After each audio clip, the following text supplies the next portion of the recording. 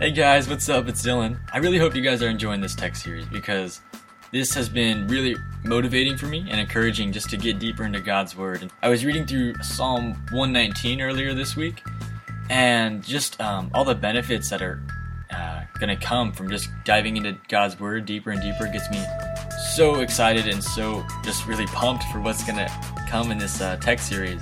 I hope you guys are just as excited as I am. I'll see you guys next week. Hey guys, it's Erin, and this week what's been amazing for me has been the daily devotions. So every single morning I've just set aside enough time to spend with God, and it's just been something I've never thought about before. I don't know, it was huge, just dwelling on His verses all day, just remembering what I read that morning, and just my time meeting with God. He has really shown me that He is here for me, and that He wants me, and He wants me to let go, and He wants to be a part of my life.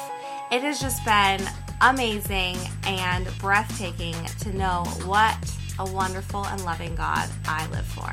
Hi guys, it's Mike, week 2, checking in of Text. Great series so far. Hey, I took what Pastor Brad said to heart, and I decided to reread the Bible and look at it as more of a personal letter to me from God. And I got to the story he was sharing regarding Adam and Eve, and I got stuck on fig leaf. God, why a personal letter and include fig leaf? I mean, that's such detail. So I decided to look up fig leaf on Wikipedia. And Adam and Eve couldn't have picked a worse plant in the garden, a garden full of other plants. A fig leaf is prickly, sticky, it leaves a rash.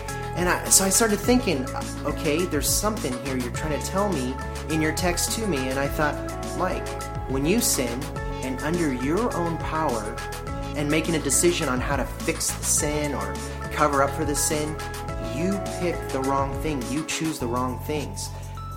So if I was in the garden, not only would I have picked the fig leaf, but I probably would have stuffed some poison oak in there for patting myself. So it was really amazing reading that as a letter from him. It really opened my heart. I hope it's opening your guys' heart. I hope your relationship with God is growing. And so have fun and prepare your hearts today for a great message. Thank you.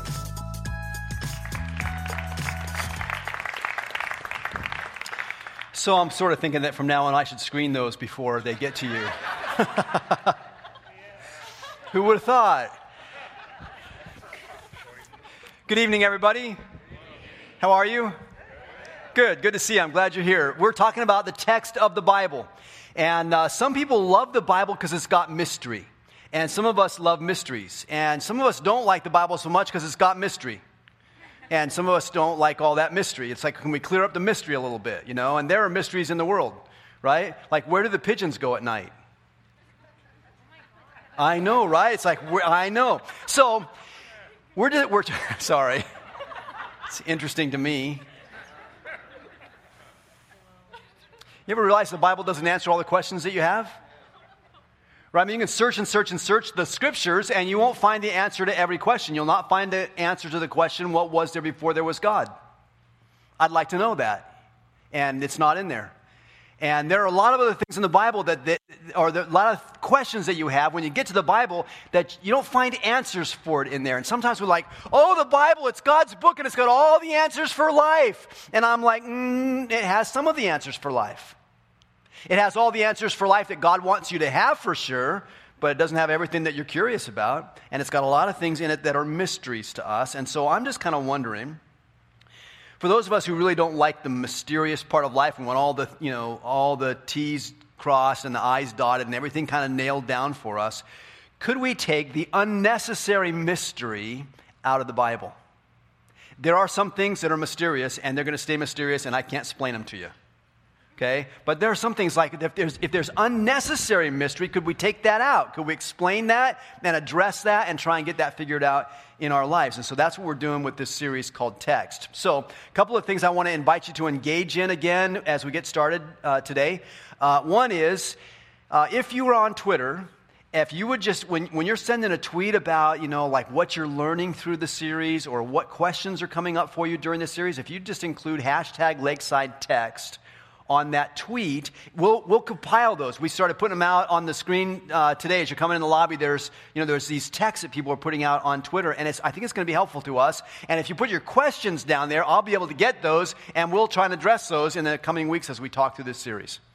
All right, so that's one thing. The other thing I want to encourage you to do, especially maybe if you weren't with us last week and you didn't hear this online or something, we have put together a devotional and instructional guide for this whole series. And it's about 5 weeks long, written by Lakesiders, for Lakesiders.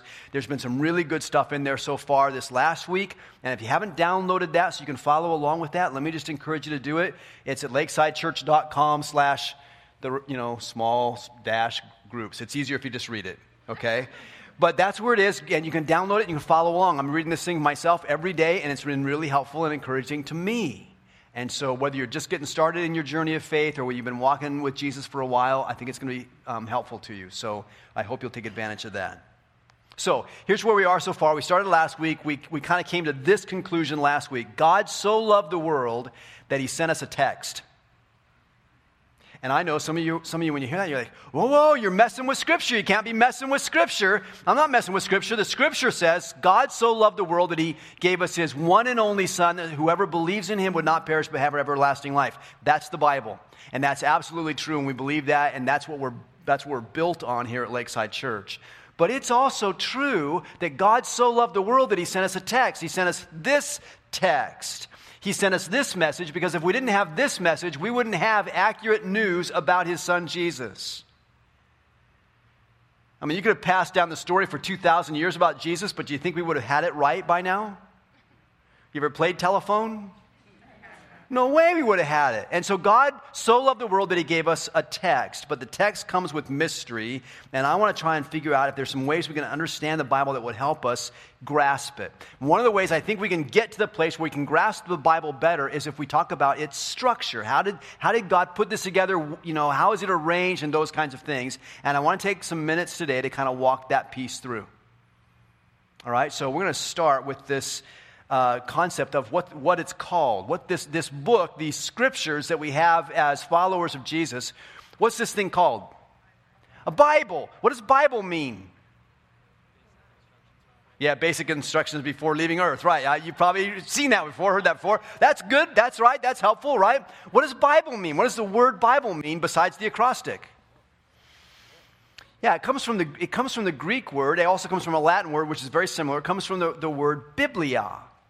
Now, for years, I thought it came from the word biblos, which is the Greek word for book. And I'm like, oh, yeah, it's the book. In fact, there came out a translation several years ago called the book.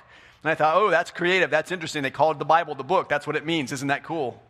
And then I realized that really the word Bible comes from the word biblia, which means books, plural. And that is really, really helpful because a collection of books is something you recognize. Everybody's familiar with a collection of books. What do we call those? A library. We have a library in our town. It's called a public library. You can take your little library card down there. Do they still use library cards? It's been a while for me. So you can take your library card down there. You can check out books. Or we have private libraries, private collections of books. I've got a private collection of books in my office. If you want to borrow one, you can come up and borrow one. You don't even have to have a card. Right? It's my own private collection of books. Here is a public collection of books. It's called a library. You might become more familiar with the Bible if you would just treat it like it was a library. In fact, I went over to the Folsom Public Library this week because I want to take some pictures, and get some little things to show you and stuff like that. So I'm walking around the library with my iPhone, and it's all cool until I got to the children's section. I'm in the children's section taking pictures. I'm right next to the police department. They're going to arrest me. So I put my camera away, and I don't have as many pictures as I was hoping to bring to you. Just being real. But here's the deal. In the library, in the Folsom Public Library, there's like a little bookstore, knick-knack store or something like that. And over the door in the window in that little room, it says, Friends of the Library. That's what a church should be. That's what we as a Church of Jesus Christ ought to be. We ought to be friends of the library called the Bible. And what if we just became friends of the library and we just learned about what this collection of books was all about? When you go into a library, there are sections, right? When you go in the Folsom Public Library, when you go left, there's a kids section. When you go right, there's an adult section. When you go into the adult section, if you go left, there's a nonfiction. When you go into the right, it's the fiction side. And it's all organized and structured, and everything's in its place. There's that whole Dewey Decimal System thing that nobody but librarians understands. But it keeps everything organized. And that's so helpful, so you can find those books that are on those shelves. Bible is a library that is highly organized. Sometimes people get frustrated in the modern world because the library is not chronologically arranged. You ever think about that? Yeah, we start reading the Bible, you start in Genesis. Why? Because that's the beginning. Even says so in the beginning, right? So you start there and you read a little bit of Genesis. You're going pretty good. You're going strong. You get to Exodus. You're like, oh, going strong. It's all good. You get to Leviticus. You go, I don't have a clue. And then you stop. And then you come back to it someday and you pick it up later and you're like, it doesn't make any sense. It's not in order. Why didn't they put it in chronological order? Well, here's why. It's a library. And libraries aren't ordered on a timeline. Libraries are organized on a topic line. And that's how the Bible is. And what I want to do for the next few minutes is kind of show you how this thing is arranged in a few different ways that hopefully will make sense to you and hopefully will enhance your ability to read it and understand it and use it in your life. So that's what I'm shooting for. If you have your copy of the Bible with you, this is going to be a little bit different kind of a talk. Because I'm not going to ask you to turn to a certain book and chapter and verse in the Bible. In fact, what I want you to do is take your Bible out. If you don't have one, we have some on the chairs next to you. You can reach over and grab one. And what I want you to do is open your Bible to the table of contents. I never ask you to do this. It's a page that I don't look at very much anymore because I kind of know where the books are in the Bible. But I just want you to open the table of contents and put your finger in there. And we're going to talk about that a little bit. And I want to just show you some sections of the library of the Bible. When you come to the library of the Bible, when you go left, you come to the Old Testament section. When you go right, you come to the New Testament, the New Testament section. Okay? And you can take the Old Testament section and the New Testament section, and you can sort of divide those by BC and AD. And that might help you just get started. It's like, where's everything in the Bible? Well, in the Old Testament section, that's BC. Before Christ. And everything in the Old Testament is before Christ. And Christ shows up in foreshadows all the way through the parts of the story of the Old Testament, but Jesus himself doesn't show up until the New Testament. So everything in the Old Testament is BC. When you come to the New Testament, it's all AD. Now, when I was a child, the first thing I heard from somebody was that AD meant after death. It meant after Jesus' death. But that would be a little bit weird because you'd have the whole world history. You'd have before Christ, and you have 33 blank years when Jesus lived, and then you'd have after death. That doesn't work. AD doesn't mean after death. It means, as many of you know, it means Anno Domini, which is Latin for in the year of our Lord. And so the New Testament begins with the announcement of Christ's birth, and it's really the transition from before Christ to the year of our Lord. And so the birth of Christ, the childhood of Christ, the ministry of Christ, the death and resurrection and ascension of Christ, the ministry of the church of Christ, and on into our life is all AD, in the year of our Lord. Or you could say, in the years of our Lord. And everything in the New Testament is in the year of our Lord. So there's a division for you from one section to another section of the Bible. Now, when you come to those two major sections, Old Testament, New Testament, BC, AD, you also find that those sections are divided into sections. Now it gets complicated. Okay, I'm going to make it as clear as possible, but you might want to write this down. All right, in the Old Testament, there's 4 sections. In the New Testament, 4 sections. The 4 sections in the Old Testament begin with the first 5 books of the Bible: Genesis, Exodus, Leviticus, Numbers, and Deuteronomy. First 5. You're in the table of contents. You can see them right there, right? And scholars call that the law. The Jews call that the Torah, which is their word for law, the Hebrew word for law. We also sometimes call it the Pentateuch because it's the first 5 books. Penta, 5. Okay? First 5 books, they're called the law, and it's filled with beginnings. It's the beginning of creation. It's the beginning of humanity. It's the beginning of the human race. It's the beginning of the nation of Israel. It's the beginning of their slavery. It's the beginning of their calling out from slavery. And it's the beginning of God giving his law, his standard, his calling to the nation of Israel and through them to the world. the law, the beginnings. And then you go to the next section, and that's the section that the theologians call history. And it tells the history of God's people, Israel, going into the promised land, disobeying God, getting kicked out of the promised land, going into exile, and then coming back to the promised land. And that goes from the books Joshua to Esther, the books of history. And then you come to the books of wisdom, Job, Psalms, Proverbs, Ecclesiastes, and Song of Songs, or Song of Solomon. They're called the wisdom books, and they're filled with songs, poems, proverbs, problems, pain, and worship. They are real-life books written thousands of years ago, but still talking about real-life issues that we face today. I mean, right? Don't you have problems in your life? You don't have to raise your hand. But I have it. Don't you have pain in your life?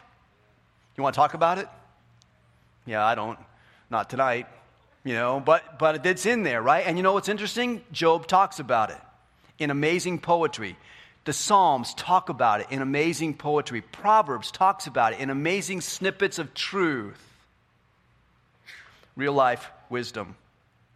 And then the fourth section in the Old Testament is called the prophets. It runs from Isaiah to Malachi. And some theologians will divide that into two subsets. So you got the prophets, and the subsets are the major prophets and the minor prophets, or I would call them the long-winded ones and the short-winded ones. They're just like preachers. Never mind. Prophets, all right? Isaiah to Malachi, okay? Now, that's the Old Testament. Now you go to the New Testament, it's got similar kinds of sections in this New Testament AD section of the library. So there's the first part, which is called Gospels. It's the story of Jesus' life. And it's told by these guys named Matthew, Mark, Luke, and John. It's the story of Jesus' life. It tells what happened in Jesus' life. It's followed by the books of history. Actually, one book of history. There's one book on the shelf in the history section of the New Testament. It's called the book of Acts. The Gospels tell the story of what Jesus began to do while he lived on this earth. The book of Acts tells the story of Jesus' life after he left this earth, and he worked then through his church by his Holy Spirit. That's the story of history. So the Gospel and Acts, and they tell the story of Jesus and the story of what Jesus continued to do through his church. Then you get to this thing called, this section called the epistles. Let me help you with this. The epistles were written by apostles. The apostles were people who were sent by Jesus. They sent epistles, which were letters they sent to other people so they'd learn about Jesus. Is that helpful? Okay, they're letters to churches. Okay? Like us, churches like ours. And then the last section in the New Testament is called the Apocalypse. It has one book in that section also. It's called the book of Revelation. And that's those are the sections of the New Testament. So you got the Old Testament, New Testament, 4 sections in each. When you get to the library of the Bible, that'll help you a little. But maybe not a lot yet. Maybe. So let's keep going in our tour of the library. When you're walking through a library, at some point you'll come to a reading room. And when you come to the reading room, there's a rack of newspapers. Anybody remember newspapers? Some of you do. So some of you, yeah, Carl, you're a newspaper guy, so you remember that. But a lot of you don't look at newspapers anymore. You get all your news online by various blogs and, articles and different kinds of things. That's all cool, but I want you to think back, for those of you who've forgotten this, I want you to think back to the days of newspapers. And let's just talk about that for a little bit. As you're walking through the library and you come to this newspaper section, you could say, well, there's some things about the library of the Bible that might also be analogous to what happens in a newspaper. So think about this for a second. In fact, I want to do a poll with you, okay? We did a poll last week. I want to do another poll. So if you have your phone, take out your phone. A newspaper has various sections, right? There's the news section, world and national news. Then there's another section called local news. There's a weather section and a sports section. There's a business section and a comics section and an ads section and an editorial section. And maybe some others. But those off the top of my head, that's kind of, what is in the newspaper, right? I want to do a little poll with you, and I want to find out what's your favorite section in the newspaper. Because what I find is Donna and I get the paper on the weekends. And we like to go on the patio and sit on the patio at the table and just kind of read through the paper. But it's really fascinating. The sections that I love to read, she never picks up. And the section that she reads, I'm like, I don't know what you're doing wasting your time on that part of the newspaper. Are we clear? Yeah, so let's do a little poll. Let's find out which section of the paper you like to read. So let's put the poll up, please. There's a poll. What's your favorite section of the newspaper? You get your text app out and punch in on, here's where you send it, to 22333. And then here's 5 categories: the news section, the sports section, the comics, the editorial, or the ads. Which one do you like best? All right, we'll give you a minute. Go ahead and you punch in the number to give us your answer, right? So you guys, you comics guys and sports people are figuring this out. Nice.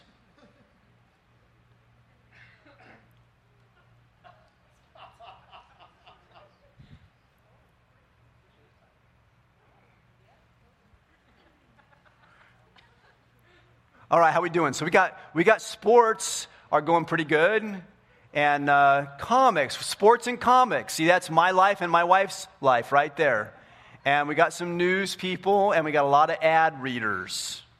And I don't know if we're talking like the commercial ads or the classified ads. You decide, doesn't matter. What's with the editorials? Yeah, not so much apparently. All right, 10 more seconds to see what we got. Looks like sports are winning this time. News is trying to catch up. Now we got a horse race. See? Whoa. All right, that's good. Take it down. They'll be distracted. Okay. That give you a picture? We don't all like the same stuff. We don't all read the same stuff in the paper. And truthfully, if I gave you 2 or 3 chances to vote, you'd still not like the same stuff. There'd be some things that certain people love to read. You never miss it. And then there's other things like I miss that every time it comes out. I think that's the same as it goes with the Bible. I think there are certain sections of the Bible that some of you just love to read, and there are other sections that you go, I don't get that part, I'm not reading it. And other ones of you have different pieces of the Bible or different sections of the Bible that you either love or you hate or you're indifferent to. So let me give you another analogy of the Bible from a newspaper's perspective and see if this maybe helps us grasp what these things are about.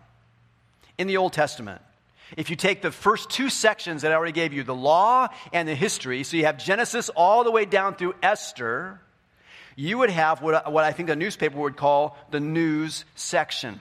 Global news, national news, and local news, that's all from Genesis to Esther. And so if you're interested in the history, if you're interested in the story, in the news, in what happened that day, read Genesis through Esther. When you come to the prophets are the editorials. How we do on the editorials here? Not so much, right? How do the prophets fare in the reading of Scripture? Not so much. Some of you are going to have to address Mr. Malachi someday, and he's going to say, how'd you like my book?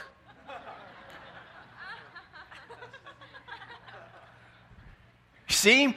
But that's all right, because the prophets were written as editorials. Some people say the prophets were prosecuting attorneys to prosecute the nation of Israel for abandoning God. Well, what were they doing? They were writing editorials about the life of Israel.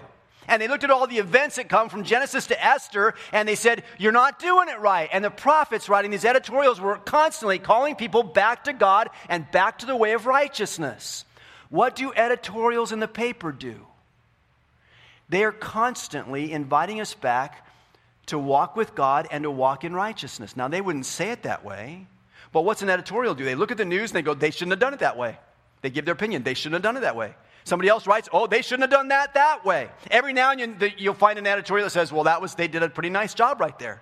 But usually they're saying, you're not doing it right. Come back to right. Come make things right. Editorials are about calling people to make things right. The prophets of the Old Testament were the editorials, and they were saying, we are calling you, Israel, to do what's right.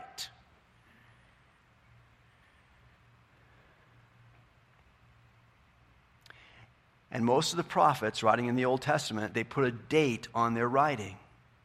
They usually addressed it for when who was the king in that generation. So Isaiah says, in the days of Uzziah the king, I wrote, I saw, I prophesied.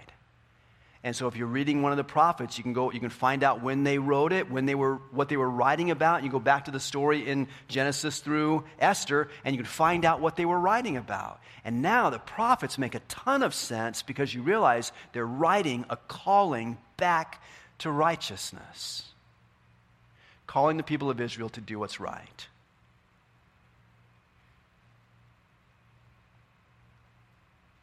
And then there's the wisdom part of the Old Testament. It's another part of the newspaper. I think it's sort of the comics. Some of you are like, come on, that's irreverent. You can't call like Psalms the comics. Well, okay, it might be a weak analogy, except that the comics sort of talk about general life, basic life, family life, business life in this world, and they do it from somewhat of an artistic perspective. Not high art, granted, but art. Well, the Proverbs talk about basic life, family life, business life, governmental life, talks about all of that. The Psalms, same thing. Job, it's about pain, it's about real life, written in an artistic fashion. And then you come to the New Testament. And the New Testament can also be regarded as, the way a newspaper is laid out. So the newspaper, the New Testament, you come to the beginning and you got the Gospels and the history. You got Matthew, Mark, Luke, and John, and Acts. And those 5 books are the news section of the New Testament. They tell you what happened today. And then you come to the next section, which is called the epistles. What are the epistles? Which section of the paper are the epistles? They're the editorial. They're the ones, good job, they're the ones writing, ding, ding, ding, good job. So they're the ones writing to the churches and saying, God is calling you back to righteousness. God is calling you to do it right. And some of those letters to those churches were written at churches that were really messed up. They loved Jesus, but they were so messed up. Like the Corinthians, Paul's like, come on, come back to righteousness. You're all messed up. That's the work of a prophet, or that's the work of the apostles. That's the content of the letters called epistles.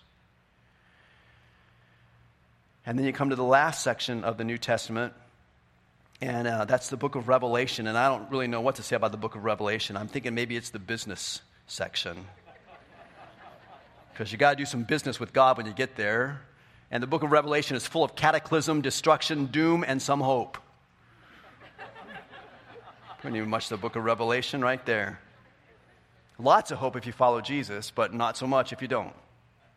So maybe that helps as you try and figure out what is this library called the Bible and how does it work. Now, let me steer us for a moment to the foreign language section of the library. Because every library has got a section on foreign language, like how do you learn to speak Spanish in 30 easy lessons, or something like that. Que pasa? Something. And so you come to the foreign language section. When you go to church, every now and then you'll hear a pastor or a preacher like me, and they'll say something like, in the Greek it says, and some of you are like, oh yeah, give me the Greek. I love it when you give me the Greek. And some of you are like, what's with the Greek already? Enough with the Greek. I don't know Greek. It's not helping me. Right? Why do we do that? Why do pastors do that? Well, it's because God is passionate about communicating with his people in a way they understand. God wants you to get it when he talks to you. God wants you to understand him. And so, when he wrote the Old Testament, he was writing to a specific group of people called Hebrews. And what language do you think Hebrews speak? Hebrew, thank you. This is not a trick question. They spoke Hebrew, right? And so God said, I want them to get it. I want them to understand. So I think I'll speak to them in their language. Imagine that. He doesn't go to the Hebrew people and say, I'm going to speak Mandarin. He goes, I'm going to speak Hebrew. Why? Because he wants them to get it. When you come to the New Testament, it's not written in Hebrew. Why? Because now God's reach, he's speaking to a much wider audience than just the Jews. He's trying to reach everybody in the world. Now, in that generation, the common language, the lingua franca, if you want to be, since we're in the foreign language section, the common language was Greek, actually called Koine Greek, common Greek. And most people around the Roman Empire, they had their particular local language or dialect that they spoke, but they also spoke Greek, which was the language of the marketplace. And so the New Testament is written in Greek. Why? Because God wanted to reach as many people as possible so that they would get it. You don't have probably in your possession a Greek or Hebrew Bible. Why not? Because people have come along and translated the Bible for us in very reliable, helpful ways, and now we have them in versions called the New International Version, or the New Living Bible, or the New American Standard Bible, or things like that. Steve Wright wrote in our devotional, the devotional instructional guide, wrote an article for day 6 in that guide about translations. And I'm going to write a little thing that I'm going to post on the table. So if you're not on the table yet, get on there. I'm going to write something and post it on the table on Monday about translations. But know this, God allows us to translate the Bible because he wants us to get it in the language that people speak with their heart. One huge difference between the religion of Islam and the faith called Christianity is that in Islam, the requirement is that you read and study and recite the Quran in Arabic, the language in which it was originally written. In Christianity, the calling is to translate the scriptures, the Bible, into the language of as many people as possible because we believe God wants people to hear his word in the language of their heart. That's why we translate it. And again, if you want to go on the table on Monday or pick up that devotional guide, the instructional guide, you'll find some more stuff about that there. Last thing, you can't really go to a library and leave without stopping for story time. Right? I walked in this room and I put my camera away. No taking pictures of children. But what about story time? See, the library of the Bible is written over more than 1,000 years by dozens of authors who wrote in different languages, at different times, in different cultures, under different governments, but they wrote one overarching story. Remarkably, the story of the Bible is one story. It's the story of God bringing redemption to human beings. The story of the Bible library starts with God and ends with God. It starts in a garden. It ends in a city. But the garden is the garden of God, and the city is the city of God. It tells the story of God reaching out to his people to bring redemption to them, to bring redemption to us. It tells the story of characters through whom God is bringing redemption into this world. So it tells the story of a man like Noah who brought redemption through a boat.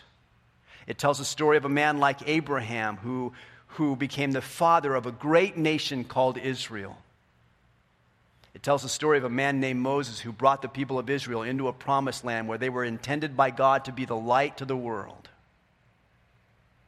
It tells the story of a man named David, King David, who said, God, I love you so much, I want to build a temple for you. God said, David, I love you back, but you're not going to build the temple for me.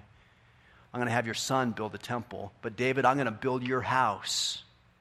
And your descendant is going to be not only the king of Israel, but the King of kings and Lord of lords. And they will call his name Emmanuel, God with us. They will name him Jesus because he will save his people from their sins. The Bible tells the story of this Jesus who lived a perfect, holy life, sacrificed his own life on a cross, gave it up for us to take our sins away, rose again 3 days later, and then ascended into heaven. The Bible tells the story of a group of people called church who are living a redeemed life, not a perfect life, but a redeemed life, and who are bringing God's light into the world every place they go.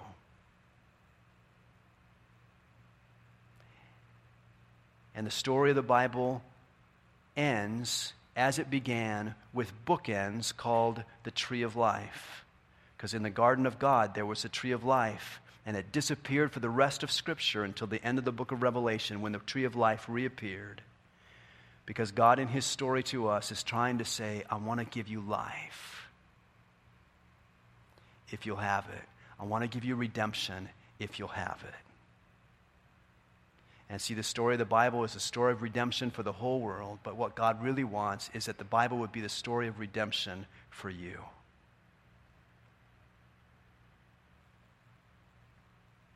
Become a friend of the library. Become a player in the story of God. Jesus, I pray for us. You're good and faithful all the time. And maybe there are some people in the room here today that are saying, well, I'd like to get in on that redemption story if I could. I know I'm far from God. And Lord, maybe they would just be willing to pray the prayer of redemption. The ABCs of redemption, to say, God, A, I admit that I need a redeemer. B, I believe that Jesus is the only redeemer that you have provided, God.